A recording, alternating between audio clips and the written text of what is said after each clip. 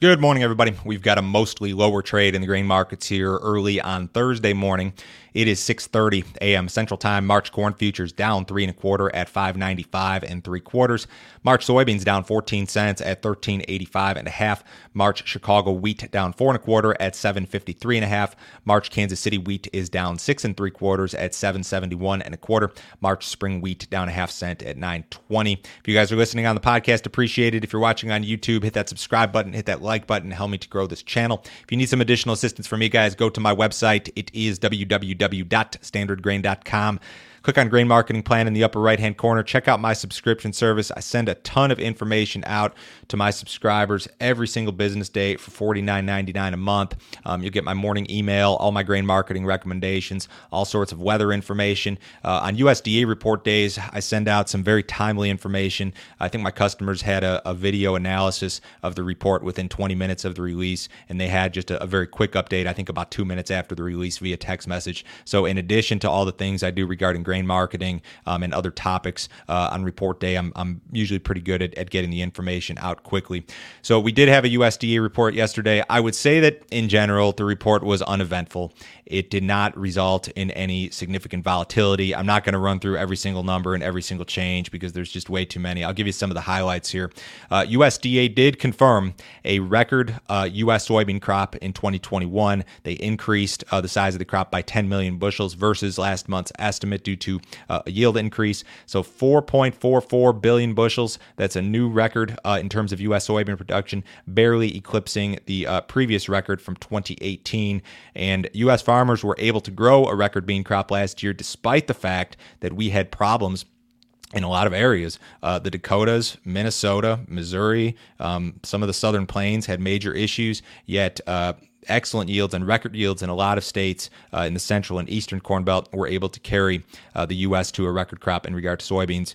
USDA confirmed the second best U.S. corn crop on record. We barely missed 2016, which is the standing record, but 15.1 billion bushels, not too bad at all.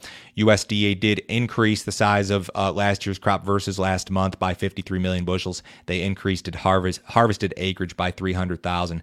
And again, with corn, you had some of the same problems that you had with soybeans in regard to geography, poor yields, poor weather in the Dakotas, Minnesota, and Missouri in particular, but then record yields in a whole bunch of places to offset the losses in those areas. So that's certainly of interest. So really good U.S. crops last year is what USDA confirmed.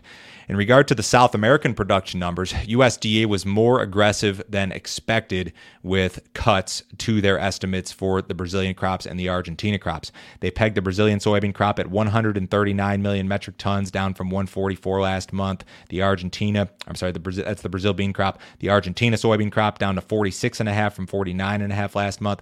Those cuts were larger than expected. Even their corn estimates in regard to Brazil, that cut was larger than expected. They went from 118 down to 115. Argentina corn a little bit above expectations at 54. But these soybean numbers in particular, the cuts that they made to their crop projections there for Brazil and Argentina were certainly larger than expected. Now you go through some of this other stuff on the balance sheets very quickly. Corn stocks larger than expected, mostly because of a bump to last year's crop.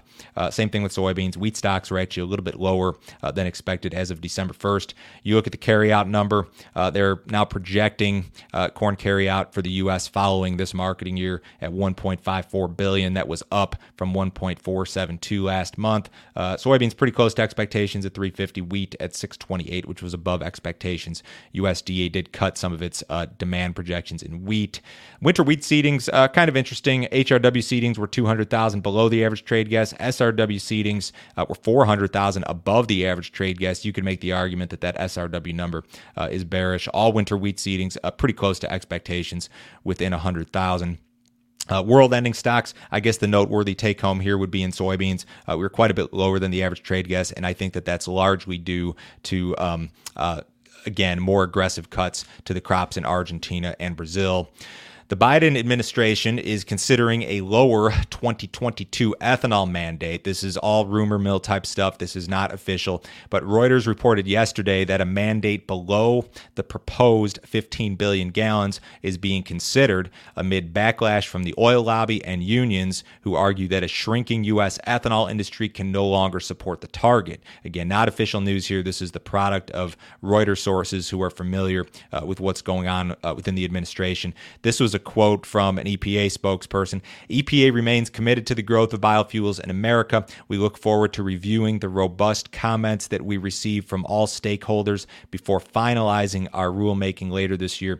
One source familiar with the discussion said this: the White House is caught between a rock and a hard place. On one hand, they want to support agriculture and biofuel industry, but they have been bombarded by unions and refiners who say there's not enough ethanol and they are listening.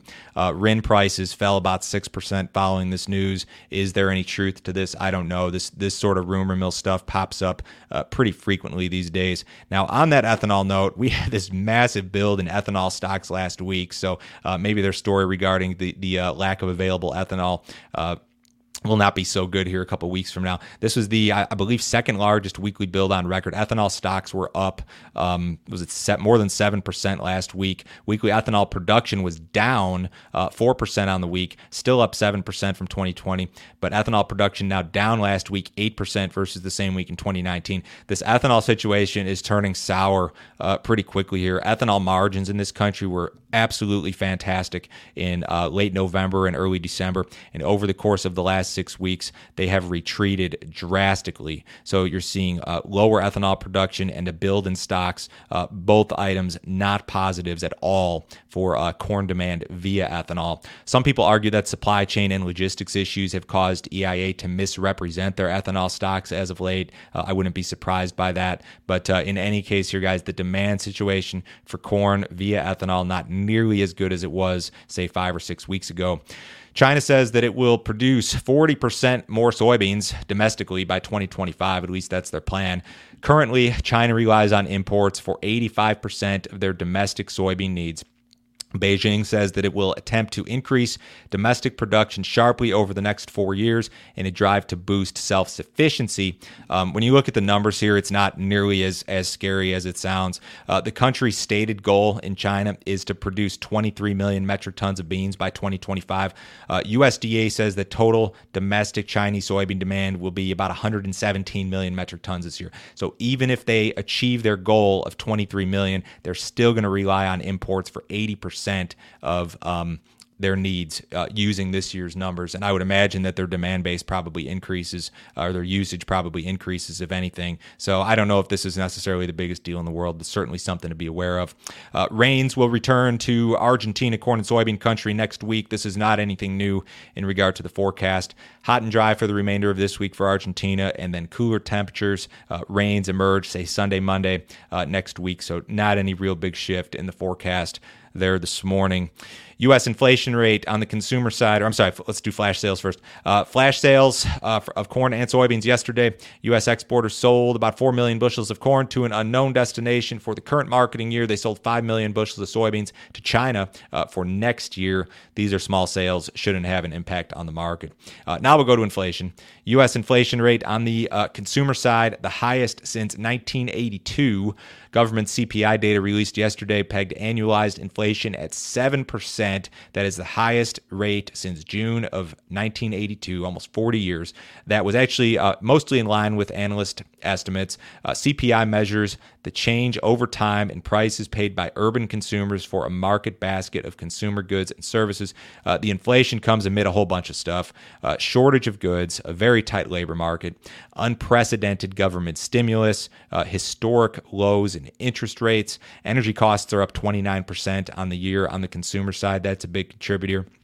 A lot of people argue that the real rate of inflation is actually substantially higher than what the government told us yesterday. But in any case, this is going to cause some reaction. There were some Fed officials talking about the need to hike rates again yesterday following this news. So this is a real big topic, not only for the outside markets, guys, not only for the cost of money, but I think for a lot of markets. I did that video for my subscribers last week. It was called "Could the Fed Kill the Corn Market?" And I think that there is the potential for Fed action to have an impact on on every market under the sun for the most part.